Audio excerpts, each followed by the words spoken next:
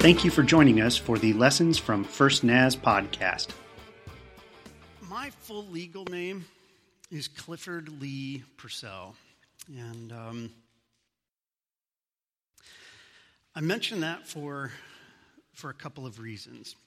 The first is that name got me ridiculed a lot as a kid, Clifford. See, the Clifford the Big Red Dog books became very popular about the time that I hit kindergarten, and little kids, if they find some way to pick on you relative to your name, then they will do that. My middle name is Lee, like about probably 1/3 to 40% of the boys born in any parts of the rural American South, and you can probably figure out why they were named Lee. It was in respect to a general who led the Confederacy. And so these days, that's not a very popular middle name to have either. My mom wanted to name me Bruce, okay? My mom wanted to name me Bruce, but my dad decided that my name should be Clifford because his name was Carl Clifford Purcell, and he went by Cliff. And his grandfather was Alonzo Clifford Purcell, and I guess I'm glad I got the Clifford and not the Alonzo. But I also decided that after all the Clifford the Big Red Dog things that followed me literally all the way through high school, that probably the Clifford in our name should come to a screeching halt, and it has, at least for this generation.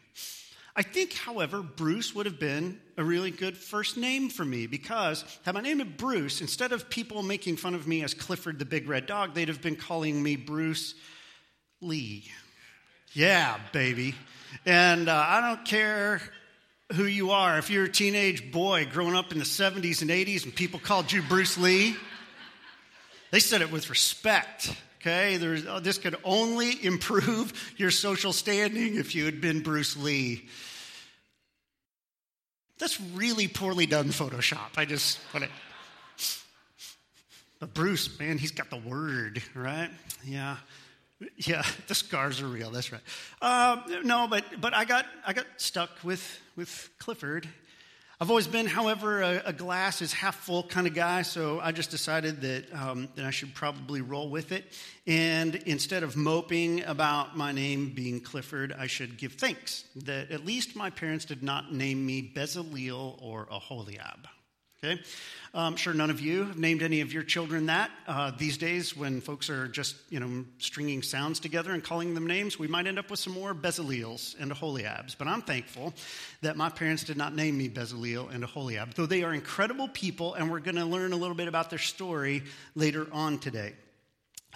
We're studying, however, the Holy Spirit. This fall, we're just going to spend all of our Sundays working our way through the Scriptures, trying to come to understand who this person is that's mentioned in the Bible as the Holy Spirit. He's mentioned right alongside God the Father as being eternally existent with Him and with Jesus Christ. He's mentioned not as some sort of generic life force, but instead as an actual person who has personality and a name, the Holy Spirit, the Spirit of God. But short of knowing those things, most of us don't know much about Him because we identify with Jesus the Son, a God with skin on, or have deeply longed for a Father's love. And so we get God the Father, we get God the Son, we don't understand the Holy Spirit much. And so in the first week, 2 weeks ago, we kind of took a look at who this Holy Spirit is from the very beginning. And the Scriptures tell us in just the very first page that the Spirit of God was brooding over this sort of lifeless, shapeless, chaotic mess that God first created as the world. And like a hen brooding over eggs, trying to bring life and purpose out of it, God the Holy Spirit was doing that with the world. And over the course of the rest of the days of creation, they took meaningful, purposeful shape, and real life came about. See, the Holy Spirit brings chaos and life out of the formless void, and it doesn't bring chaos, it brings order and life out of the chaos and the void in your life. He did it for the created world, that tohu vabohu. And He'll do it for you. If you'll invite Him into your life, if you'll listen for his voice, and if you will then submit to his ways. Last week, we took a look at the second time that the Holy Spirit shows up, and he showed up for the second time. Also in the first book, in Genesis, he showed up in the life of a man named Joseph. Joseph was a guy who had this weird mixture of a silver spoon in his mouth, it seems, at birth, like he was destined for greatness. But every time he turned around, life dealt him these crushing kind of blows so that he went into deep, dark pit after deep, dark pit after deep, dark pit. But the good news of the story is that every time that Joseph ended up deep in the hole, God went there with him and had his hand upon him. The story goes on to tell us that Joseph was God's chosen instrument for saving the whole Mediterranean world from a 7-year famine that actually threatened to destroy, to starve to death, that whole region of the world. And he did it by Joseph interacting with the most powerful man in the world at the time, the Pharaoh of Egypt. And because he was able to speak intelligently into the situation, because he had discernment, that is spiritual insight, and he also had wisdom, that is the strategic ability to know what to do next and what not to do next, Pharaoh took one look at him, listened to him for a couple of minutes, and said, there's the guy that we need to hire for the job, because in him is the Spirit of God. And what was it that he saw in Joseph that convinced him that the Spirit of the living God, the God of all gods, resided in that man? It was spiritual understanding, and it was wisdom, knowing what to do next, insight, and practical abilities to live life well. God did that for Joseph, and he'll do it for you. If you invite him in, if you listen for his voice, and then submit yourself to his ways. Today we're going to look at the third time that the Spirit of God shows up in the Scriptures, and we're going to do our very best not to just learn some factoid about him, but to learn something about his heart, about his very character that will draw us to him deeper into relationship with him. The story that we're going to read today is kind of a continuation of Joseph's story. Joseph's family had multiplied for about 400 years and become very, very populous. And as a result, his family fell out of disfavor with the succeeding pharaohs in Egypt. They worried about Joseph's family taking over. So instead, they subjugated them and they became the slave class. Joseph's family did, became the slave class in all of Egypt. But God sent a leader to those people, someone who would deliver them from their bondage in slavery, which needs to be celebrated. His name was Moses. Moses came and God worked right alongside him and spoke to him like a man speaks face to face. And some incredible things happened, and all of a sudden, somewhere between 600,000 and maybe as many as 2 million Jews were freed from the bonds of slavery and exited the land of Egypt, but they'd never been a nation before. And so they were just these family groups or tribes that were kind of sort of trying to hang on to one another as they wandered around like transient Bedouin people. And at the same time, they were stiff-arming one another, trying to keep enough distance because I'm not so sure about you and who's going to grab for power. And so God began to form them into a nation. And he did this in some really important and incredible ways. First, he gave them civil laws so that they could govern themselves. Then he gave them religious laws so that they would know how to live in a healthy, holy relationship with him. He gave them some food laws so that they wouldn't poison their bodies and find themselves broken down because of poor health. He also gave them moral laws so they'd know how to live toward one another in ways that kept them from destroying their own society and seeing it collapse upon themselves. Oh, by the way, that was preached to people thousands of years ago. It really wasn't about America today. Wink, wink, nod, nod. Well, this nation that's forming with these sets of laws that are kind of a how to do life, Not God becoming the slave owner. Now you have to do what I tell you to do. But God saying, let me make a way for you to begin to live as a people together. Part of those religious guidelines, he said, I think because people lose sight of God, I think we need to make an incredibly beautiful worship space, an environment in which if people just step into it, something changes in the way that they think and feel about their world, and the beauty of the place will draw their attention very naturally upward to where they give their attention to me. And that's where we're going to take up the story today. It's Exodus chapter 31. I invite you to stand with me, please, in honor of the reading of God's word. Exodus chapter 31. If you look at my Bible, you can see I'm very near the beginning. If you don't know where Exodus is, it's just the second book in the Bible. Exodus 31. Lord, every time we turn our attention to the scriptures, we ask you to do the same. Not because you've got something to learn, but because you've got something to teach us. And we don't want to just come in here mining for truth on our own. We want you to teach us. We want you to show us what we've never seen before. We want you to entrust to us the truths that somehow have escaped our notice before. Turn on the lights for us. We'll be watching and listening. Amen. Exodus 31. Then the Lord said to me, verse 1.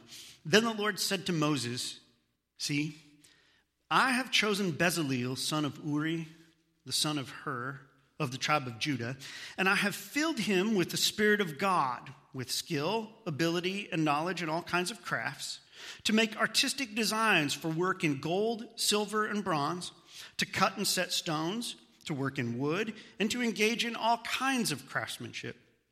Moreover, I've appointed Oholiab, son of Ahisamach of the tribe of Dan, to help him. And I've given skill to all the craftsmen to make everything I've commanded you. And here's the list. Tent of meeting, the ark of the testimony with the atonement cover on it, and all the furnishings of the tent, the table and its articles, the pure gold lampstand and all of its accessories, the altar of incense, the altar of burnt offering and all its utensils, the basin with its stand, and also the woven garments, both the sacred garments for Aaron the priest and the garments for his sons when they serve as priests, and the anointing oil and fragrant incense for the holy place. They are to make them just as I commanded you. This is the word of the Lord. You may be seated. Now, I am glad that my mother and father did not name me Bezaleel or Oholiab, but I got to tell you, I'm a little jealous of their skill set. What an incredible description, isn't it? I mean, I got stuck with Clifford and the ability to make crooked cuts in my shop. That's what I got out of this deal. But Bezaleel if I say it wrong, you don't care, right? So Bezaleel and Oholiab, these guys, while they had awkward names that probably made junior high very difficult for them, these guys had absolutely mad skills, incredible abilities. Bezaleel in particular seemed to be the guy who had the greatest compilation of gifts at such a level that he was referred to as a master of several things. A master goldsmith, a master silversmith, a master bronzesmith. He was a master woodworker. Seems to have been either a master mason of setting stones in place. The phrase says cutting and setting stones. Of course, building brick buildings when you're traveling a lot doesn't make a lot of sense.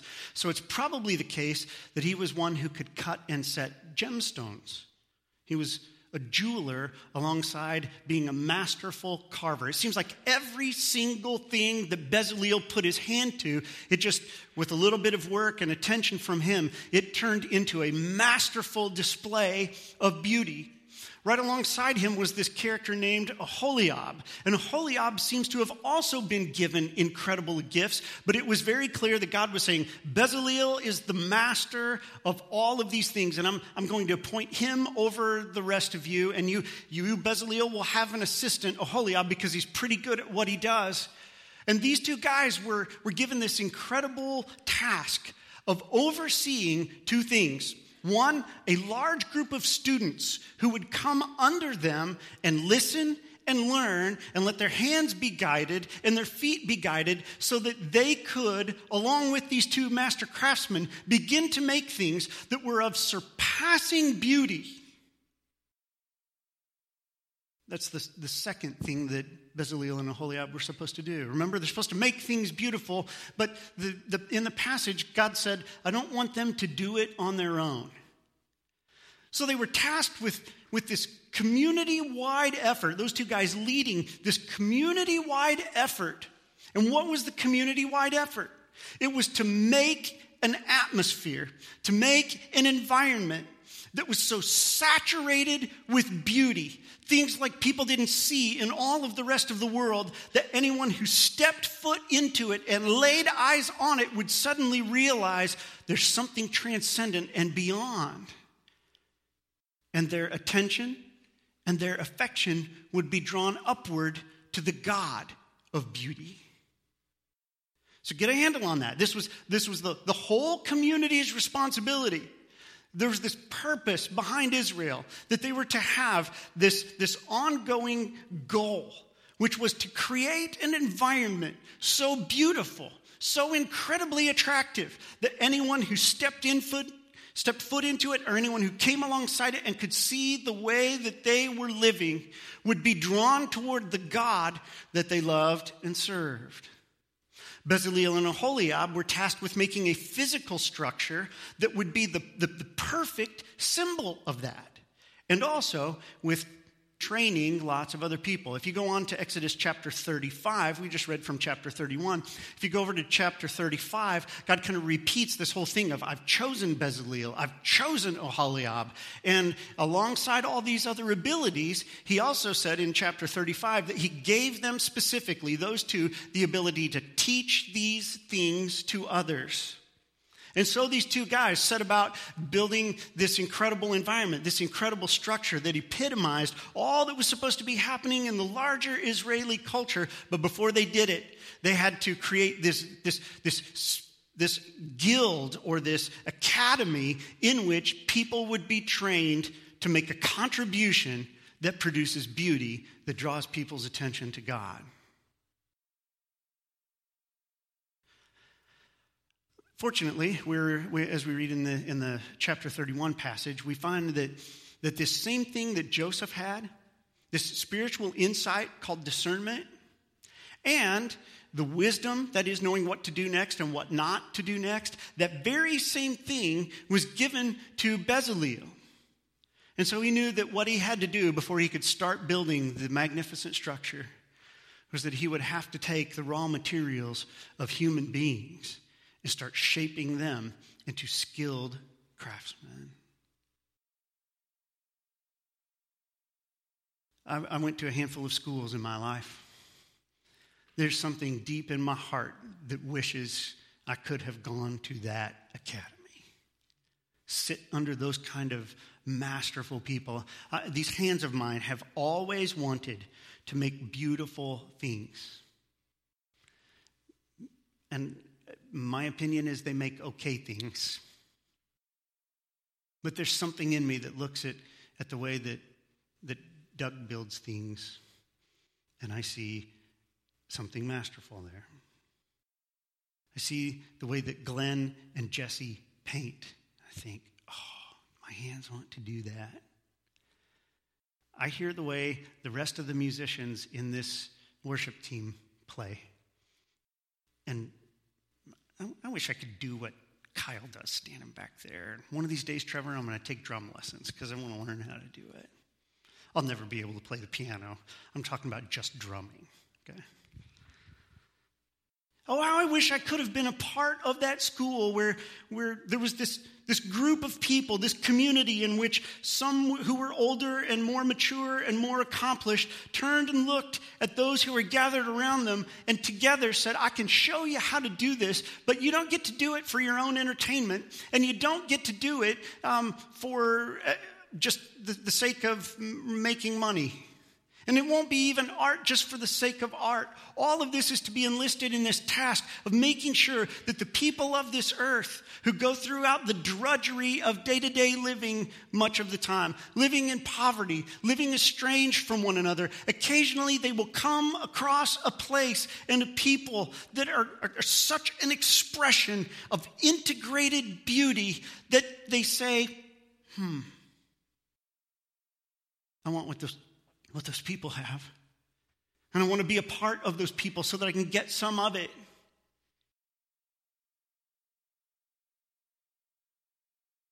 I wish I could have gone to school with Bezaleel and Aholiab. These incredible abilities that these guys had. I hope you saw it in the passage. I'm going to point it out right now. They had a source and they had a purpose. The purpose was point people to God.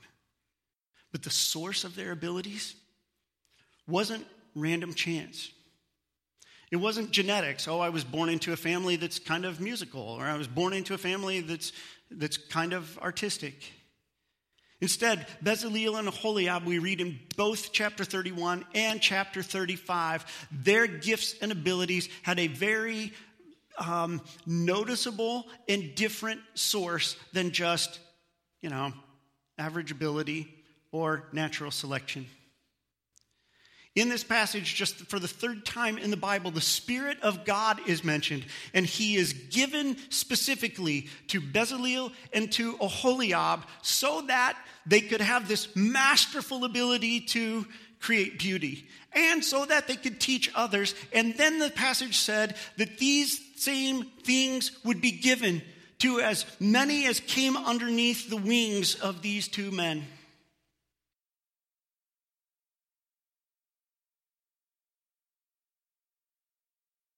The reason this story shows up as so extraordinary in the beginning chapters of the Bible is that the Spirit of God didn't show up often or much.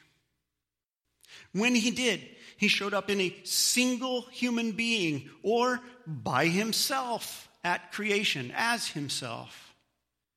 But here, in just the third time that he makes an appearance in Scripture, we have this notion, this incredible idea that the Spirit of God will now be given to more than one person.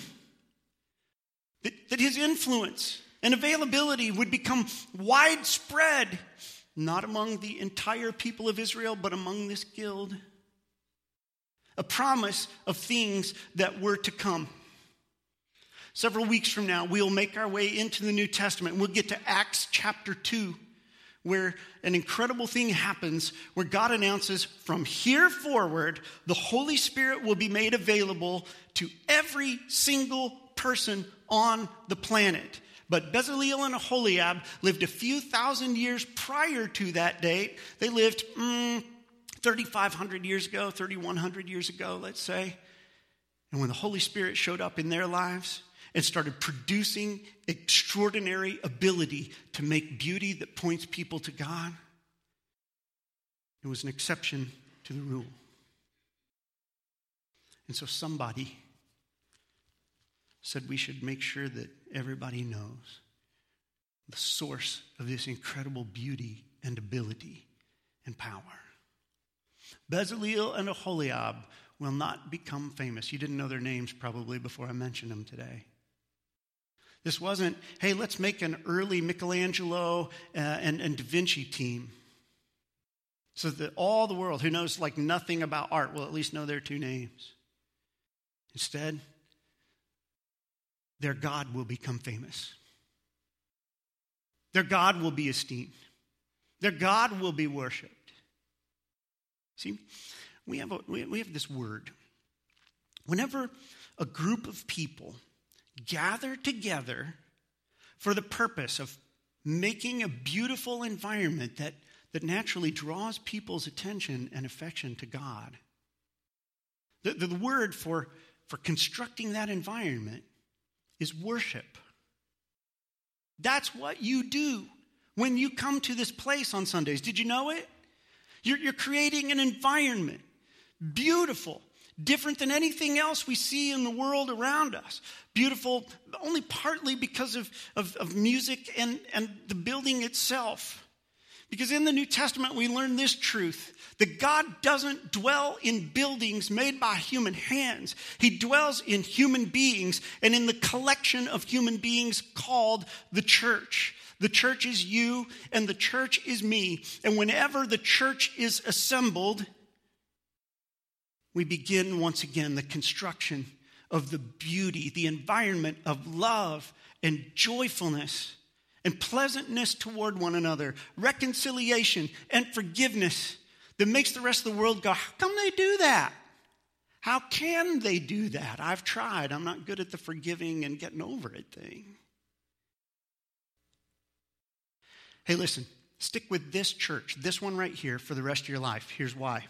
We will promise to give you opportunities to learn how to forgive one another. If you stick with people long enough, they're going to offend you. They're going to annoy you. They're going to hurt you. I'm annoying some of you right now.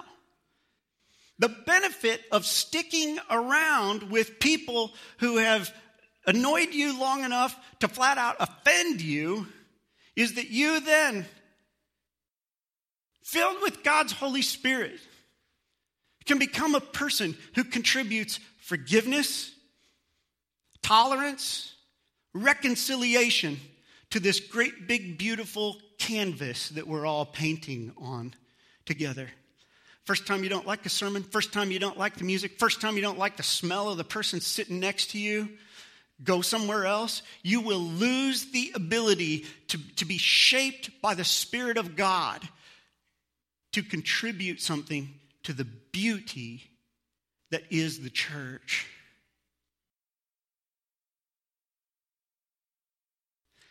See, whenever God's people come together, we start once again working on the beauty project that's intended to draw people's attention to God. And something happens in the human heart and the human spirit whenever we're together and we begin to do these acts of worshiping, that some switch gets flipped in the human heart where we begin a dutiful worship. But if we stay in the act long enough, sincerely, another switch gets flipped, and it's the passion switch, where I begin with all of my heart and my enthusiasm to help paint the picture of the beauty of God so that other people can see him as one worthy of praise and love and affection and loyalty.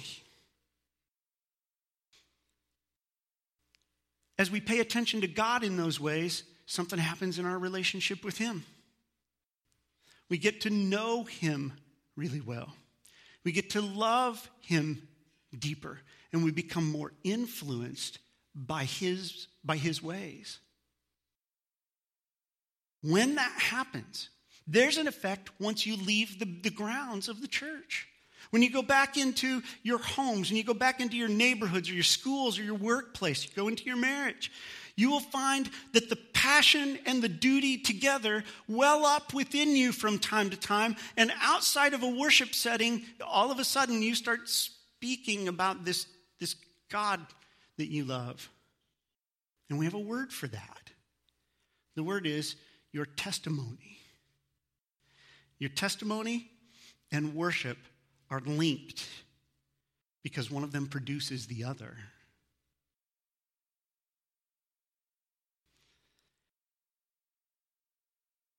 So there's a group of people that were wandering around in the desert for 40 years.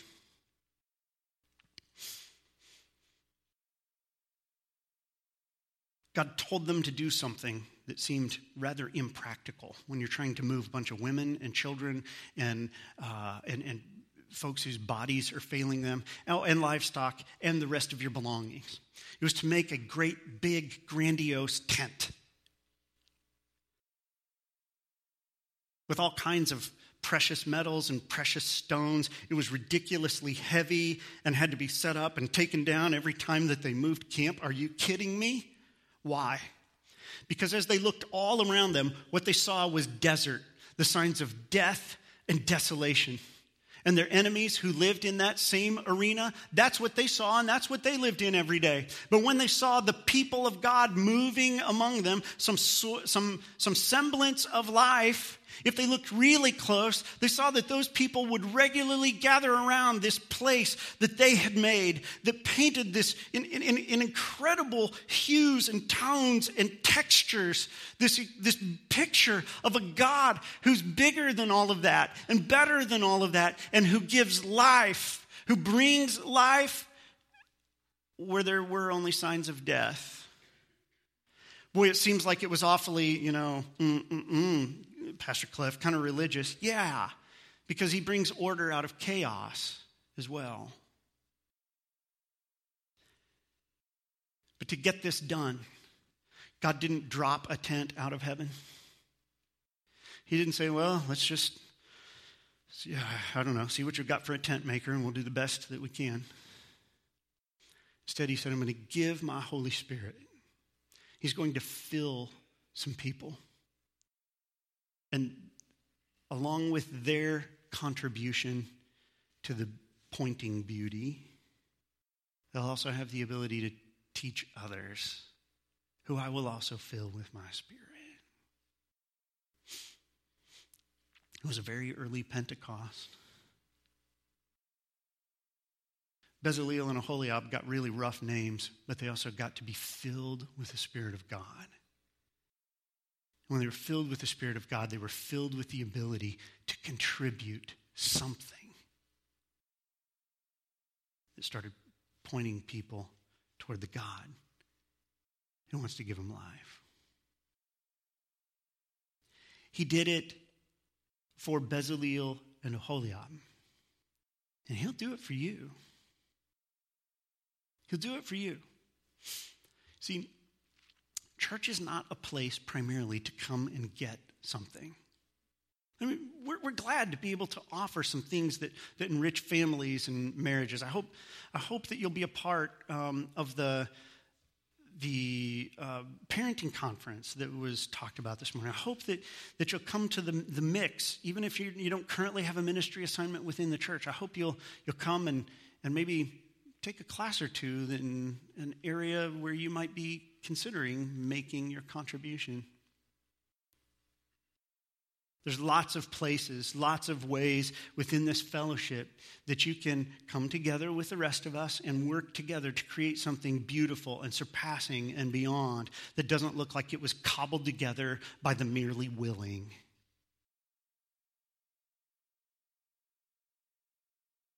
It's also the case that some of you need to be working out there, creating beauty out there in outpost kind of temples for the people who will never come and see what happens when we gather in this place and when we gather and love on one another and on the Lord. There's another slide, Rich. Maybe go one backward. Maybe go backward one more. You're missing one. That is a crying shame. Because it was the best one. Really, it's a crying shame because it was the best one. Here's the thing. I went and saw an artist this week who works in our community. He actually runs Black Matter Tattoo downtown. His name's Kevin Stroud. Kevin worships with us regularly. And I messed up. Because Kevin created something beautiful for us. Facebook, bye-bye, because I'm going to send this to... All right, Andy, I'm going to test your skills up there. I'm going to email you Kevin's work, okay? See what you can do with it. The rest of you amuse yourselves while I'm... I just show you here, but, it's kind of small. So.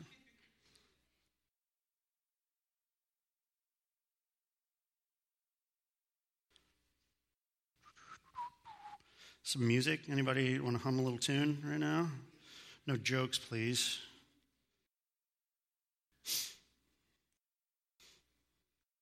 Oh, man. Come on, Cliff.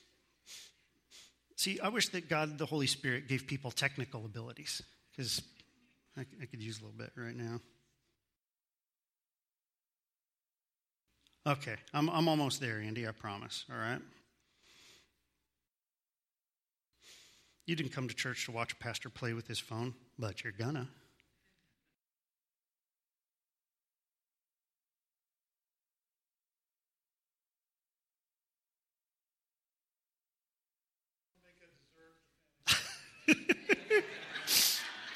You've got time right now, as a matter of fact.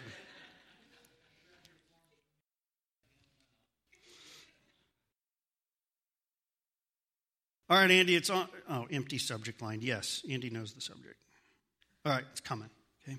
Here's the thing. I went and saw Kevin this week.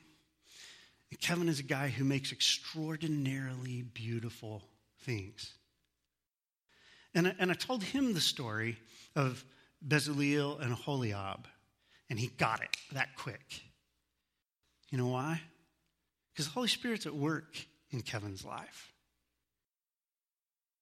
And he's given him this mind that can imagine beauty that I can't. Yeah. And he's given him the hands that somehow translate the imagination into reality. And listen, God the Holy Spirit is available to every man, woman, teen, and child who wants him. You see, what he did for Bezaleel and Aholiab, he will do for you, and it's not limited to arts and crafts. He'll find something in you that seems to make you come alive, the way that he made you with your particular character and personality, and he will breathe the Spirit of God into that, and it will take on a depth and richness and dimension that it did not have in the flesh alone. But he's not doing this for your entertainment, and he's not doing it for the sake of art in and of itself. He's doing it because he wants you to be a part of a community of people who accept upon themselves collectively the burden and the blessing of living in such ways that every day of our lives, punctuated weekly, we will be earnestly creating an environment in which God looks as good as he really is. I could have done the quick and dirty here, and I thought about it, which was making cards that you could fill out and say, here's how I'll help. And instead, I just decided, instead of this being a ministry recruitment Sunday, that I too would have to learn to rely on God's Holy Spirit to speak to you where you live today with your collection of abilities, the ones that God has breathed into you, and to trust you to bring them to bear on the kingdom in the interest of attracting other people to a very lovely God. So that's what I'm going to do. You're not signing up for anything today.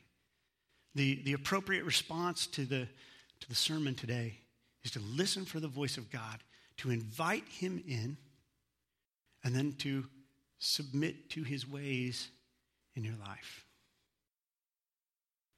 I trust that if you'll go that far with him, he will lead you to help us to show him to this community with a depth and a richness and a variety of textures that are irresistible to the hearts and spirits of our neighbors who do not yet know him. Do you want that? I want that for us. I want it a lot. So I ask you, please, to invite God's Holy Spirit to do that in you. Stand with me. Lord, as I bow and wrap up this morning, I want to ask you especially, Lord, to speak to those who say, I don't have any of those abilities, because I think they're just on the verge of getting the point. You're about to do something transformative in them. Lord, I'm sure that the picture that we all paint from time to time doesn't look very beautiful. Maybe it's like some of the art that we sort of hang on the fridge from time to time. Beautiful in our eyes, beautiful in yours, but I know that when your Holy Spirit comes in his power, that what we can make can be truly beautiful. And we invite you together today to work in us individually and us collectively as First Naz, to be the setting in which your beauty is displayed. May it be so, we pray, in Christ's name. Amen. Friends, court the Spirit of God, so then may you know his power and his peace. Amen.